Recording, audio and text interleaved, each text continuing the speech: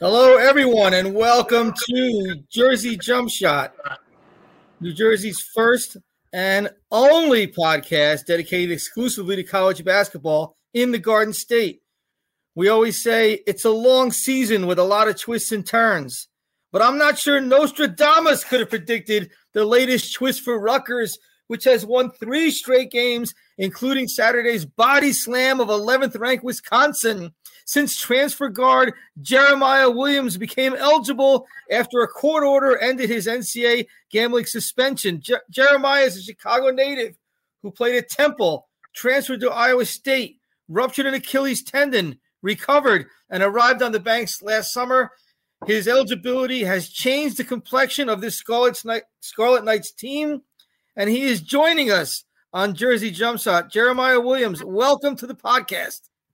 Thank you. I appreciate you having me. Thanks for being on. And I want to start at the beginning, I guess. How did you wind up at Rutgers? What was the connection? Of course, I was in the portal, and Coach Smoke reached out to me. Had a couple calls with Coach Pikel after he initially reached out to me, and then came on a visit, and it went off from there.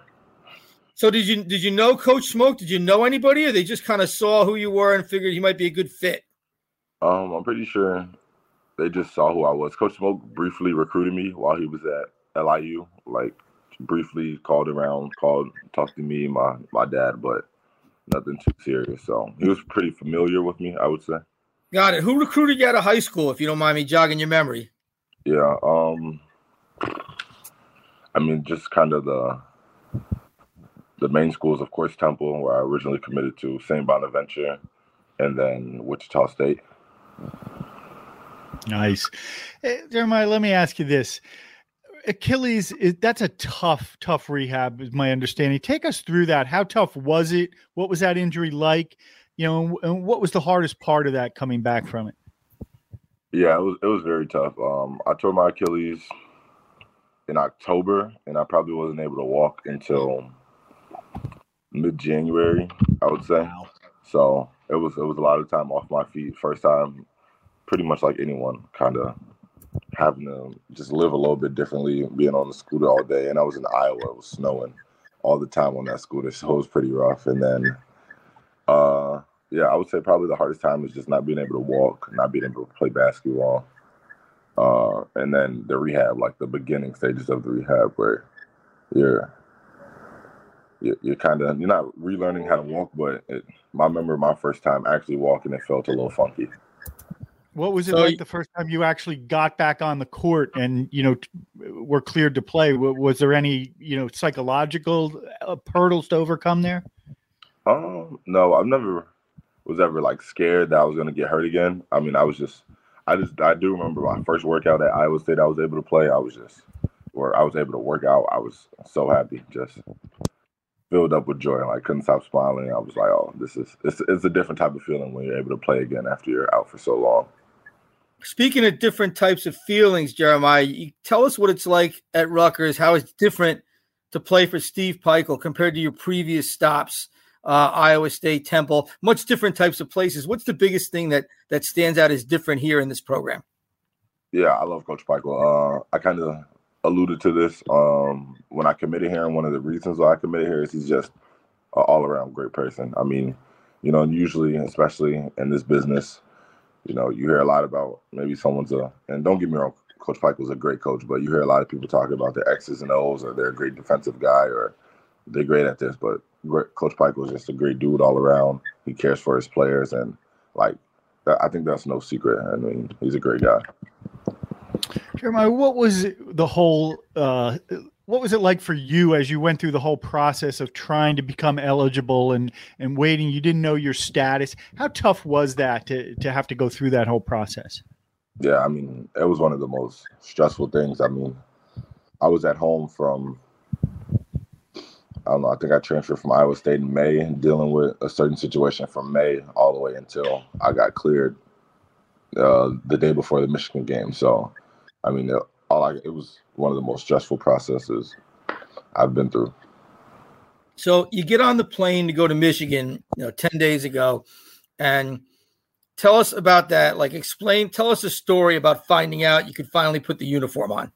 Yeah. Initially, we thought I was going to be cleared for the Penn State game, and I'll just say, when I was told that, I was very excited. I mean, I didn't know what to do with myself. I didn't know my pregame routine. I was up all night. And then fast forward, didn't play the Penn State game, a little let down. And then on the plane, on the way to Michigan, the AD Pat Hobbs showed me I was able to play. And then, I think I got all my excitement out the way, getting ready for the Penn State game. And I think I was just ready to play the Michigan game. I mean, it was a dream come true, especially at a place that I've grew up watching my whole life, and me and my family. What was that like, that moment? I mean, you hadn't played a game in nearly 2 years, when you finally got back on the court. What was that like? Yeah, it was everything. I mean, I was blessed to be in that position, blessed to be back, to be able to play, blessed that my teammates embraced me the way that they did. I mean, like, sitting out for 709 days, there was no better feeling, especially playing the game that I've been playing my whole life. I mean, it was a lot of excitement, a lot of rush, and blessed I was able to produce and help win. How many days? 709. How do you know the number? Someone told me. I'm not sure. Someone told me. But you mentioned that a couple of times. That number means something to you. Yeah, it definitely does. It's insane to me. I don't think I've ever went that long without. I haven't went a week without playing basketball before my injury. So Jeremiah, how do you step on the court after 709 days of not playing in a game, like a real game? How do you step on the court and have no rust? Like, how does that happen? Yeah, I think I was just trying to mentally prepare myself for the moment while I was out. As I've mentioned, as soon as I tore my Achilles and I was in the back room of the trainer's room of Iowa State and they told me, I immediately just kind of told myself, just stay positive through it all. I just, I always told myself this was going to be a great comeback. Always just mentally fed myself positivity, and I think that kind of helped my transition onto the court. And then once I kind of got onto the court, I just kept working, and luckily I was, Coach Pike has mentioned, I was able to practice the whole season, so I was able to, work through some kinks and continue to get better. What's the closest thing you played to a game over that stretch? Did you play any pickup ball, any scrimmages? Like, were you able to do anything at all that resembled live action? Not much until I came into Rutgers. I was at home for about 3 months in the summer, trying to figure out where my next stop was going to be. And during that time, I was still kind of in the rehab phase, so I was doing a lot of rehab at home by myself or at the gym, my local gym next to me. I was going in there trying to do some rehab stuff by myself, shooting, rebounding by myself, and that was the most I was doing. I was playing some one-on-one with some kids from my neighborhood, just trying to see where I was at, right, figure out where my game was at. But I didn't play much pickup before coming to Rutgers and playing in the summertime. Let's talk about your teammates. You had some teammates shift their roles to make room for you in the lineup. Obviously, it's working really well. What do you want to say about those teammates and what kind of conversations you had with them and what they said to you about busting into the lineup at this late stage of the season? Yeah, as you see, we got a great group of guys. Everyone has been locked in. Everyone has had one goal in mind, and that's just to win. And I think it shows. We try to do anything out there, we can to win. We're locked in for every play defensively. Everyone in here, everyone on the team steps up, talks, tries to be a leader, and provides what they can for the team. And I think right now we're just giving our all with each other, pouring into each other. We trust each other. And I think, we got one common goal. Why is this team so good defensively right now? Yeah, other than, we got the pieces to do it and we got the coach to do it. I think we're all, like I said, we're all clicking. We all have one goal in mind. We've been locked in and we've been competing. We've been having really good practices. Also, I think that's the key. We've been having really good practices, competing. We play a lot of. We do a decent amount of one-on-one in practice. So, that's going to test you to see if you can stop someone in a one-on-one setting. So, that's the key to defense, just competing. What is it like, kind of defending out there alongside guys like, Cliff Amore and Mag? I mean, those guys are studs defensively. You got Cliff swatting anything that comes to the rim, anything you put on the backboard. I mean, and then you got Mawat, one of the most active guys in the country, one of the strongest guys in the country. He can switch 1 through 5. Veteran guy, same with Cliff, veteran guy, so he knows what it is. And I mean, these guys want to win, and you can't win without playing defense. And they're tremendous defensive players, and I'm definitely blessed to play alongside of them. Jeremiah, you mentioned the one-on-one drill, which I've seen before, and over the years I've seen Steve hold that drill in practice. Who did he pair you up with most often? My pair is usually Derek Simpson or Austin Williams. So what with Simpson, what's that like? Give us a sense for the man-on-man experience going against Simpson. What that's been like for you and like for him. Yeah, Derek is. We do full court one-on-ones, so right. Full court and half court one-on-ones. Derek is, as we know, one of the quickest, fastest guards, in the conference, maybe in the country. Got a pull-up game, so you got to be on your toes with Derek and give him some space or try to disrupt his flow, but. Other than that, he's a great guard. It's a great competition, playing one-on-one with him every day. And, we make each other better. At the end of the Wisconsin game, the student section was chanting MVP at your direction. What was that moment like for you? Did you hear those chants? Yeah, I did. I mean, it was great to be that's my first game in Jersey Mike's, to be embraced like that. I mean, it was definitely a great feeling. Give me a sense for a notable interaction you've had, Jeremiah, on campus with Rutgers fans, students, anybody who's been in your phone in the past week and a half. Like what's someone said to you that really stood out? Unfortunately, I'm not on campus too often, but at one of our open practices earlier in the year, someone came up to me and it meant a lot to me. They said, it looks like I've never been hurt. So I think that was something that it probably also gave me a little confidence boost. Like, okay, I still do look normal or maybe even better than I was before. So, I think that was the coolest thing someone's ever said to me. Someone outside of the program who didn't see you every day said that? Yeah, it was an open practice. And like a fan? Yeah, a fan. We have one open practice before the year where, we have our fans show up and they watch a practice and we compete. And that was a cool compliment. And that's kind of the moment when you knew, hey, maybe I'm back. Maybe I'm ready to go. That's good to hear someone else say it. Yeah, I think it was just good to hear someone else say it. Yeah, that's a good story. You never know. See, fans, you never know the impact they'll have. All right, one more from me, Jeremiah. You're from Chicago, right? I got to ask you this question.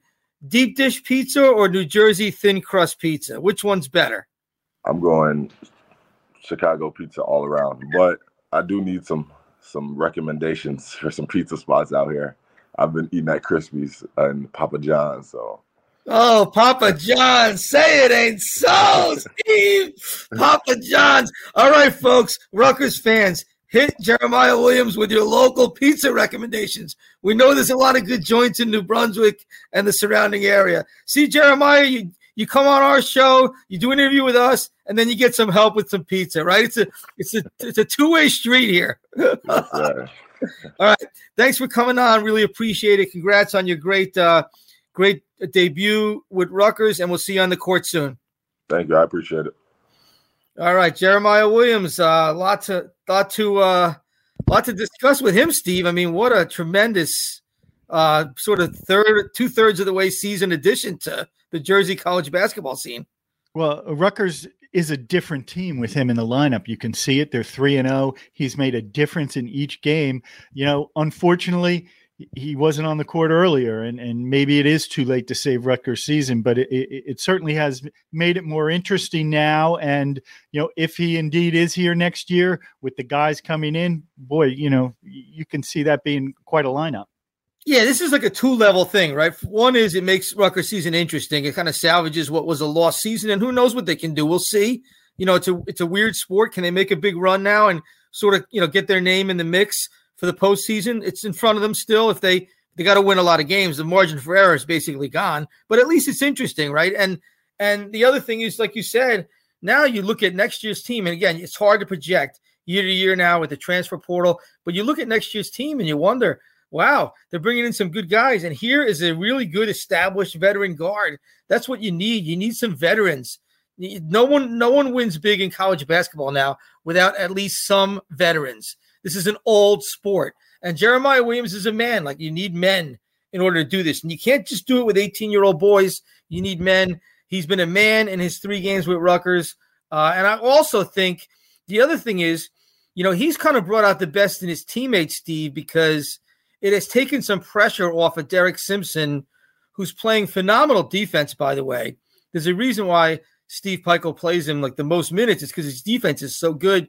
He's taken some pressure off Simpson as far as, ball handling, driving, needing to drive the lane, and the scoring, and also it allows them to play a 3-guard offense, a 3-guard lineup with JaMychal Davis, who is a terrific defender and still like learning his offensive game. Now you can do that with Williams on the court, so another guy who could score. So Pikiell's putting his best 5 guys out there defensively to start a game, and it's made a big difference. Well, you're right, and you're getting defense, you're getting scoring, and as you saw over the weekend, 7 assists, right? So he is making guys around him better. So again, really just checking a lot of boxes for Rutgers right now, and feeding Cliff Amori, who's had a sort of an up and down campaign, and they've had trouble feeding him deep in the post where he needs the ball.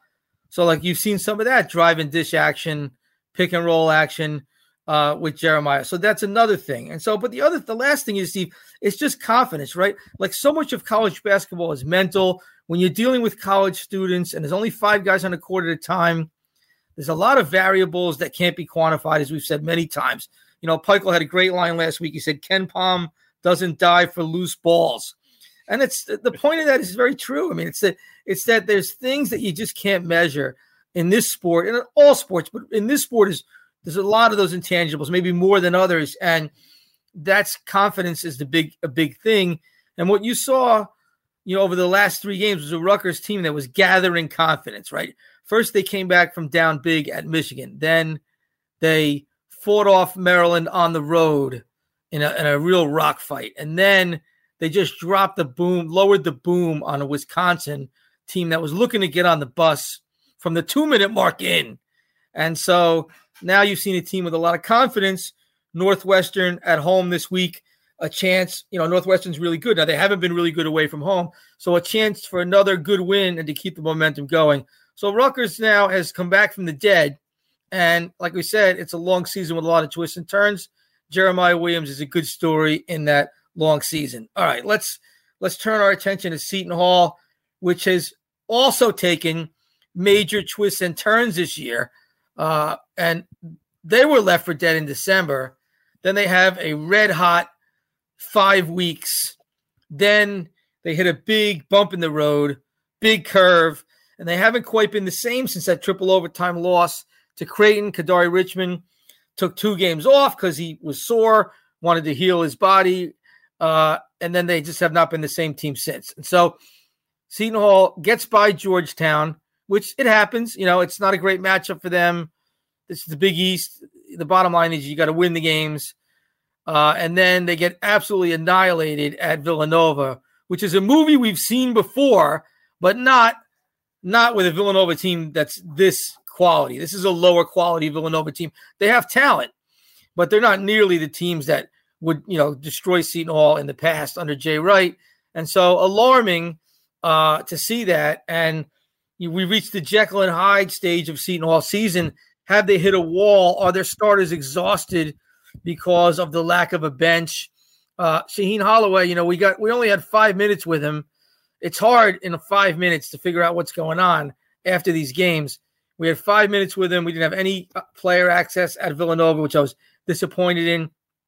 It's important. Fans, want to hear the whole spectrum of what's going on in the team's head. And the one thing Shaheen said was we couldn't practice because I had one guy who was sick, one guy whose hamstring was bothering him, and then other guys who needed time off to rest.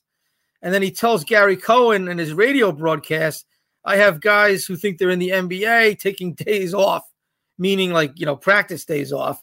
And so it seems like the team has mentally hit a wall a little bit, Steve. Yeah. And listen, it certainly was not there. It looked like they hadn't practiced very much for that game. They really, right from the start. It's hard to balance, wins over UConn, Marquette, Providence with a performance like this from the same team. So, really hurts with Seton Hall being a bubble team right now. And so is Villanova. So, this was a game, even if you lost, you needed to put in a competitive performance, and that didn't happen. It was interesting that Holloway pulled his starters because, they're down. I think they were down like 17 or something, and he pulled his starters midway through the second half. He basically wanted to send them a message, right? You have no effort today. I'm not playing you. But he puts in his bench, and then the deficit gets even worse. So they took a 26-point loss. Whereas maybe if he leaves his starters in, they get it down to 10, 12, whatever. And it's not as big of a metrics hit. But he felt the message was more important than the metrics hit. It's an interesting philosophy now. Like Willard had done that a bunch of times over the years. He would pull his starters when they were getting their butt kicked midway through the second half to send a message. And usually he would get good results the next game, right? But you've now been dinged on the metrics too.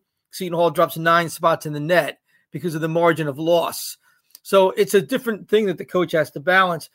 So to me, with Seton Hall, they still have it in front of them. It's just the road gets a little harder, but this week is now huge, Steve, because you have Xavier coming in Wednesday. Xavier's a quad 2 opponent. They beat Seton Hall by 20 on the road in December.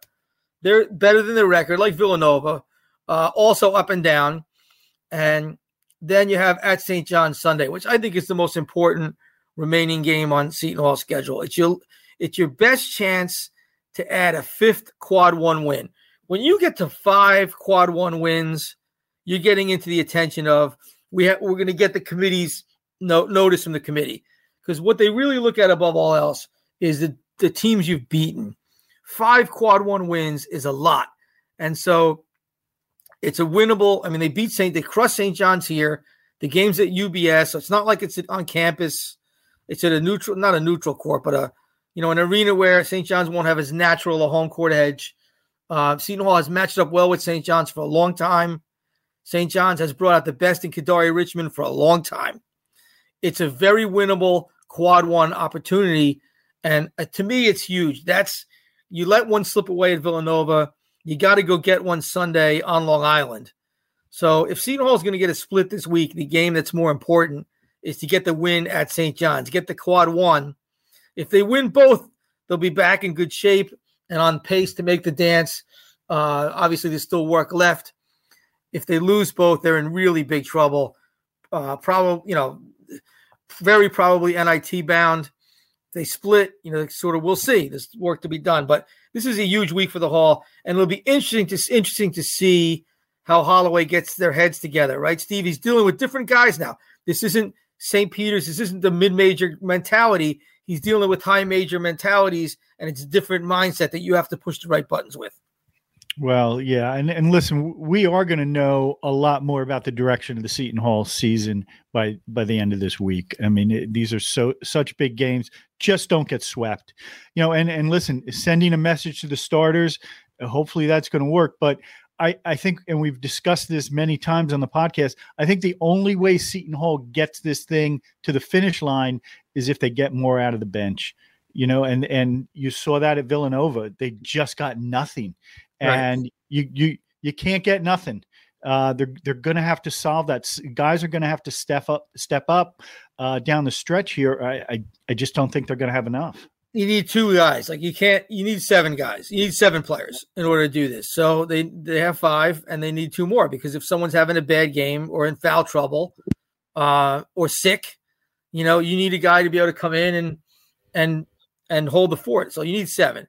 Right now, they have I don't know, Sometimes they have 7, sometimes they don't. So they had no bench help against Villanova. So that's a thing to look for. So look, it'll be the other thing I'm be interested to see is the crowd on Wednesday at the Rock, because the Seton Hall has, since that Creighton game, the last 2 home games, they've not really drawn particularly well. They have not drawn students. Like, you go to Villanova, Villanova's having a historically bad season by their standards, Steve. And their fans, we know they're frustrated. But they had 1,000 students there behind the basket going crazy for the whole game. And like Seton Hall has not had that. And they could use that. I don't know if they'll get it Wednesday. It's a Wednesday night, 7 o'clock, Valentine's Day. Xavier's not a glamour opponent. I have a feeling it's going to be a dead building, and they're going to have to make their own energy. And, you know, when you see Seton Hall play on the road, you realize that they face a tougher environment on their road games than their opponents do when they come to Newark most of the time. Not all the time, most of the time. And so they're going to have a huge crowd for their game at Butler next Saturday. That game is going to be almost sold out. Things are in works to get, to have that place full, but that's a Saturday. But I think the Xavier game, the crowd this Wednesday, it could make a big difference. So we'll see about that. I want to mention one other thing about Seton Hall, and that is there was a really, really weird thing that happened Wednesday with Ed Cooley. I'm sure you're aware of it, Steve. Ed, Georgetown loses. Seton Hall student fan is riding him. The student fans have been riding him all game, right? Yelling about divine providence, the documentary that didn't make him look so great. And at the end of the game, the student says, because they're 1-10 in the Big East, okay, Georgetown. The student says, "You're getting paid $7 million per win." So Cooley comes over, and I'm standing right there, and I'm quoting. So I'm going to say this on the podcast because I'm quoting, okay? Cooley says, "You know what? I'm rich as a motherfucker. I'm rich as shit." And he had it with his arms out and his big grin on his face.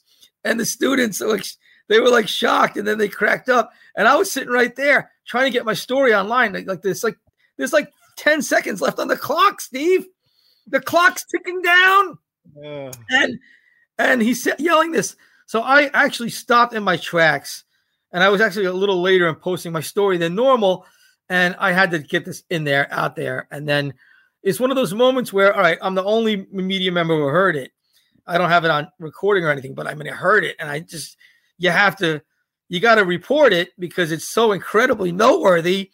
And it's one of those only in college basketball things. And you'll never hear a coach say something like that in a college football game. Now, they're not next to fans in college football, and it's also, that's only in the Big East, right? The Big East has these outsized personalities. And so then we asked Cooley about it. He comes in the post game, and I asked him, what was going on with that exchange? Did the students get under your skin? And he answered it at length. And so you got to love that, right? This is why you love college basketball, Steve. It was a crazy moment. Well, but that Seton Hall student section is, right at the bench. So there's always that interaction, certainly between the reserves who are sitting down at that end, but the coach is always walking up and down. So he's getting some of it. So that's a part of the game for sure. I give Cooley credit for answering the question, for owning it. It was said in good humor, but it was still, that's a really offbeat comment to make for someone in his position. And I don't know if any Georgetown fan wants to hear that when the team's 1-10. If they were 10-1, it might be different. But it was pretty wild. I kind of feel bad for Cooley in a way. Who knows what went on with his departure from Providence, what really went on behind the scenes. But I do kind of feel bad for the guy to have his rumors about his private life, being raked over the coals sort of for the public. The guy does have kids, and so it is kind of crazy. But this is the way it is in the Big East. When Pitino had COVID, he's in his 70s. It's a serious thing. And the Seton Hall students come out wearing masks, surgical masks. To mock Pitino with COVID. That's just part of the deal, man, in college basketball. And then against Creighton, which is the new Villanova, getting all the calls and all the breaks. Against Creighton, the ref comes over and tells the security guard to quiet them down. I'm going to throw them out. And they weren't even saying anything out of the ordinary. Yeah. So what? They're yelling at Greg McDermott. You know what? That's what they do. So it's been a crazy spot in that little hot spot in the corner in the Rock. Well, let's see what they bring for Sean Miller. There's a lot of material there, and we'll leave it at that. for Sean Miller and Xavier on Wednesday. So we'll see what the students come up with. All right, Steve. Let's talk Monmouth, and we'll get to Princeton, and then want to throw a bone to NJIT. What's going on with Monmouth? There's this Jekyll and Hyde team, man. The home road splits are crazy. Tell us about it. Yeah, I mean, you can't make it up. 10 straight wins at home, 10 straight losses on the road. They just, they really are unbeatable at home. They have played so well. They've beaten some good teams, and on the road, they can't beat, just an average team. Yeah. So it will be very interesting. They lost at Northeastern over the weekend. Xander Rice had 25, but they just can't do enough around him right now, especially on the road. The young guys just have not figured that part of it out. And listen, somehow King Rice is going to have to get this solved because they have a lot of potential. But if you can't win on the road, it's going to be tough to get a good seed in the CAA tournament. And it's going to be, a really tough slog through the bracket because you're going to have to meet, Charleston or some of those top teams early on. So that it really is. It's kind of maddening to see how different the team is, home or away. I've thought this about Rutgers for a long time, and that is because Monmouth's had a pretty good home environment this year, right? When sometimes it's like a drug. Sometimes like you use it as a crutch, or for lack of a better term, and it's hard to function without that home crowd support. But why is this important for Monmouth? Like, what is the tournament format? Like, what seeds do they want to avoid in the CAA tournament? What's the big picture here? With the rest of their regular season games. Well, the key in the CAA tournament is the top 4 seeds go straight through to the quarterfinal. So if you can get a top 4 seed, you're in good shape. Now, had Monmouth won at Northeastern, they really had a legitimate path to one of those top 4 seeds because they still had 3 home games to go. They had 2 road games coming up against 300 plus net teams. Now, you got to beat those teams wherever those games are, right? So, they had a path there. Now, if they can kind of pull it together, they still could. But right now they're kind of mired in, I think, a tie for 7th. It's a very crowded 14-team standings. So that's why it's important that they get this solved. They're going to have to win some road games. They still could get up to the number 4 seed, but they're going to have to win on the road. All right, so that's where Monmouth's at. Princeton has an enormous game on Saturday. They have a game before then. They have Brown at home, which is a game they'll be heavily favored to win. And then comes the showdown with Yale. So Princeton sits in 3rd place in the Ivy League right now. Cornell, then Yale, and they're going to have to probably go through Yale one way or another, right, Steve, to get to the NCAA tournament. They lost up there, pretty good game, solid competitive game up in New Haven a few weeks back, and now they get Yale and Jadwin. So Princeton beats Penn this past week, and they sold out Jadwin, which is a great sign. Now Penn, of course, and Princeton is the real old and fierce rivalry, and it always is a big draw. I would expect Jadwin to be sold out or close to it for Yale. To me, if Princeton wants to win the Ivy League regular season title, which is important because it's a 4-team tournament and the league has 3 really good teams, so the top seed gets a much easier draw in the semifinals, which are going to be at Columbia in March. There is really something tangible to be gained from winning the league's regular season title. And so if Princeton's going to do that, it's got to start Saturday. They have to beat Yale Saturday, okay? And it's a tough matchup. Yale's got a big-time forward, Danny Wolf, with NBA aspirations. Princeton, Xavier Lee is having this tremendous year. I think he's got a real shot to win the Haggerty Award as the best player in the metropolitan area. But Princeton has to fire on all cylinders. It can't just be Xavier Lee and Caden Pierce. They got to get Madalacco. Madalacco has had a very up and down year. Super talented, great leader, veteran, been through the wars. He has had, ice cold games. He cannot have one of those. The ball's got to go through the hoop for him. They get the big 3 all have to fire for them to beat Yale, Steve. And I plan on going Saturday at Jadwin. It should be fun. And we know the Ivy League is really good this year. Oh, I envy you. It's going to be a great atmosphere there. And listen, you laid it all out. You got to beat Yale. You got to get that top seed. And honestly, just to beat Yale, I think is going to be important. So you got to do it at home. Big game. one more Jersey mid-major to highlight this week, and that is NJIT. NJIT takes down Vermont at home, and then UMass Lowell at home, two of the best teams in the America East Conference. They went from 1 league win to 3, and Vermont, just to give you some context, they were unbeaten in the league and had won 23 straight conference games, the longest such winning streak in the country. NJIT under Grant Billmeyer. Look, you knew it was going to be a rebuild, but when I saw them play Seton Hall in exhibition in October, I'm like, boy, he has some stuff to work with here. And Tariq Francis, a freshman guard out of Pittsburgh, had 57 points and 15 rebounds over the 2 games. How about Grant Billmeyer and the Highlanders, Steve? Yeah, and listen, just talking to him on the podcast last week, I mean, he was really confident about this group. He really liked them. You know, they had struggled a little bit the week before that, but, you know, listen, he's done a great job, and they're trending upwards. That's what you want now. Yeah, so, and the thing is, can you keep these guys? You have this good freshman nucleus. There's a lot of post-grads, too. It's a weird team. It's all post-grads and freshmen.